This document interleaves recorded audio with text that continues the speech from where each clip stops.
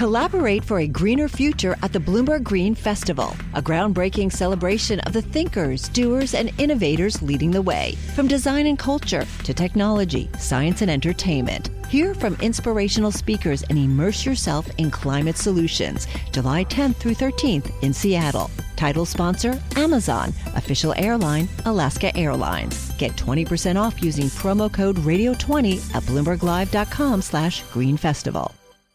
Manhattan U.S. Attorney Preet Bharara is the highest-profile U.S. attorney of the 93 across the country. He earned his name as the Sheriff of Wall Street with his aggressive prosecution of insider trading in the financial world. His most recent assault on public corruption in New York has been equally aggressive. Bharara, a Democrat, was appointed by President Obama in 2009. The U.S. Attorney serves at the pleasure of the president, and usually there's a shuffle with a change in administrations. But President-elect Donald Trump asked Bharara to remain as U.S. Attorney, and he accepted, making it clear to the press, in a typical Bharara way, that it was on his own terms. The President-elect asked, presumably because he's a New Yorker and is aware of the great work that our office has done over the past 7 years, asked to meet with me to discuss whether or not I'd be prepared to stay on as the United States Attorney, to do the work as we have done it, independently, without fear or favor for the last 7 years. Bharara's office has convicted the leaders of both legislative houses in New York, and there are ongoing investigations focusing on the administrations of New York Governor Andrew Cuomo and New York City Mayor Bill de Blasio.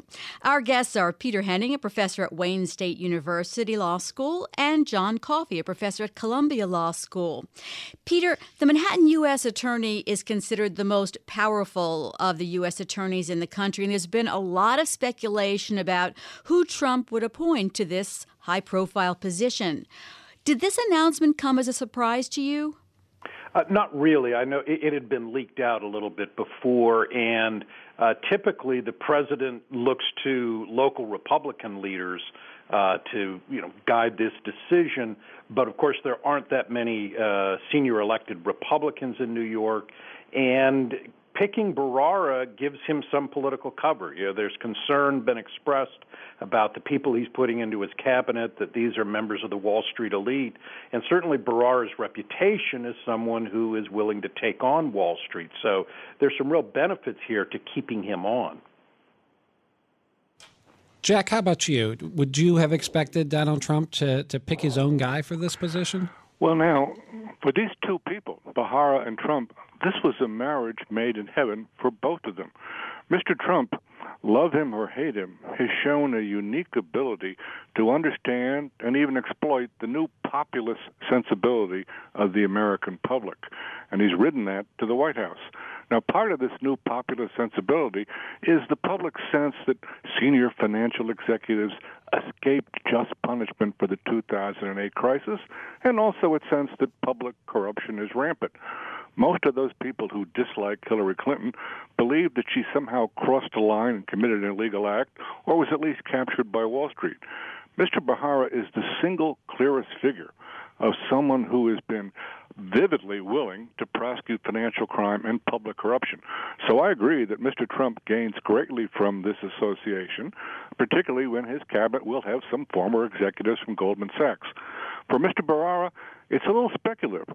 Many people think he's got a future political plans, and this would be a wonderful way to maintain that ability to move to higher public office. Remember that Rudy Giuliani moved from U.S. Attorney, Bharara's current job, to mayor. Earlier, Tom Dewey, a repeated presidential candidate for Republicans, moved from being a special prosecutor of the mob to governor. And both Eliot Spitzer and Andrew Cuomo moved from the Attorney General's position to being governor of New York State. So if he stays in the limelight, I think Mr. Bharara is going to be an obvious candidate for some higher political office. I don't know which, but he is, as long as he's in the limelight, he's going to be an obvious candidate for higher office, and he may want that.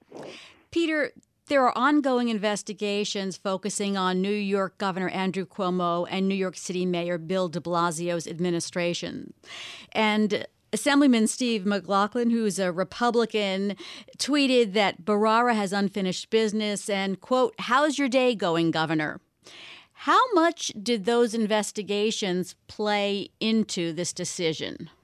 I think they were significant. I mean, over and above the Wall Street aspect here, that Preet Bharara is the sheriff of Wall Street, cover of Time magazine, this is the man busting Wall Street, where he's really made an impression in New York and politically have been the corruption prosecutions. And I guess in a sense, you could almost say that Trump's view is the enemy of my enemy is my friend.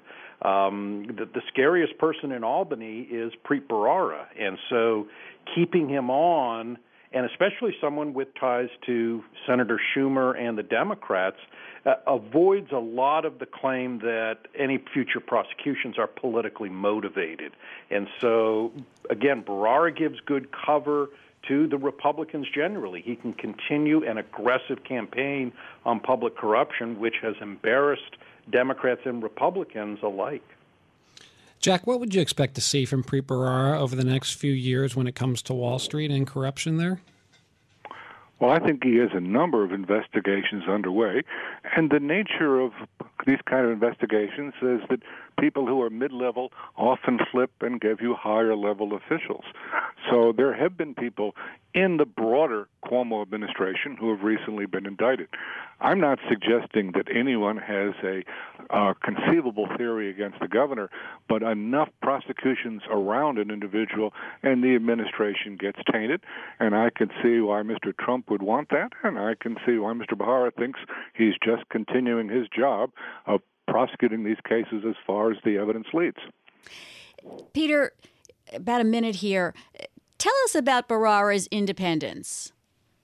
Well, I mean, he's shown that he's willing to take on Republicans and Democrats. He's willing to, claimed at least, to go after Wall Street, although insider trading is not actually getting at all that many important Wall Street practices.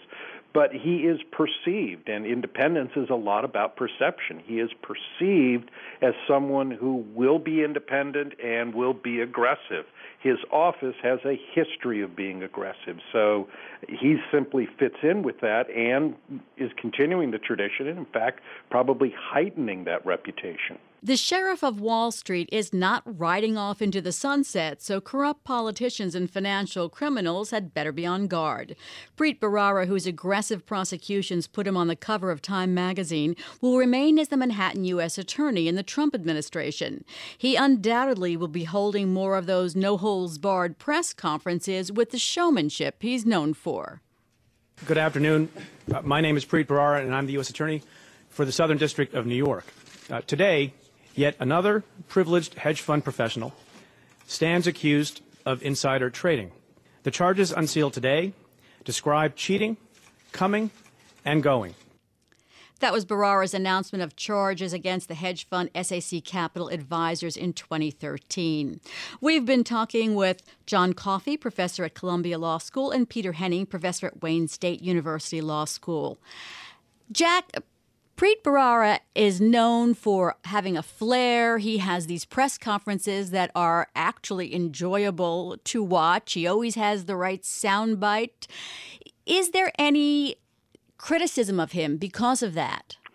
Well, I don't think there has been much criticism from the public, academics, or editorialists, but there has been a little bit of friction with the Second Circuit.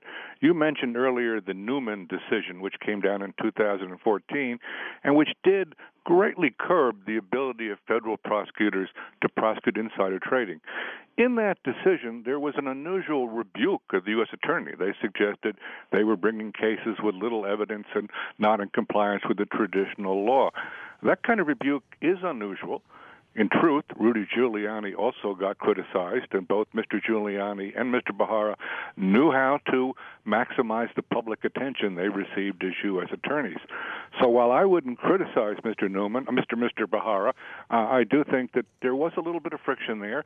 And now that President Trump has reappointed him, I think he really has the last laugh because he's got the support of both a Democratic and a Republican president and is somewhat impregnable. Peter, do you see any chance that Bharara's independence could come back to bite Trump?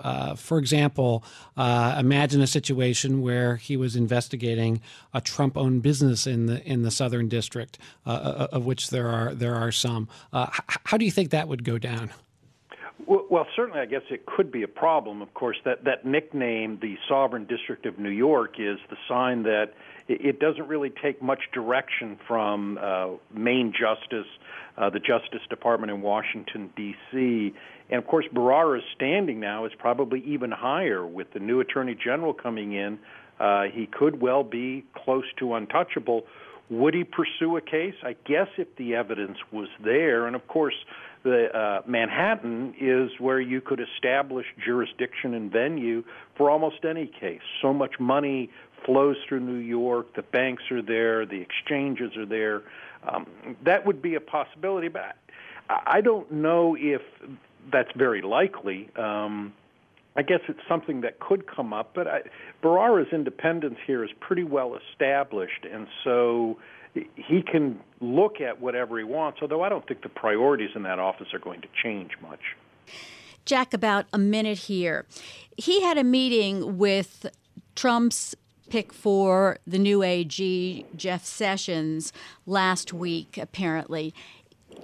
Is there any potential clash in the views of Sessions and Bharara? Well, Mr. Sessions was also a U.S. attorney, and I think most U.S. attorneys believe in giving a great deal of discretion to U.S. attorneys. So I think on his track record, he is not going to expect to greatly constrain a person as strong as Mr. Bharara.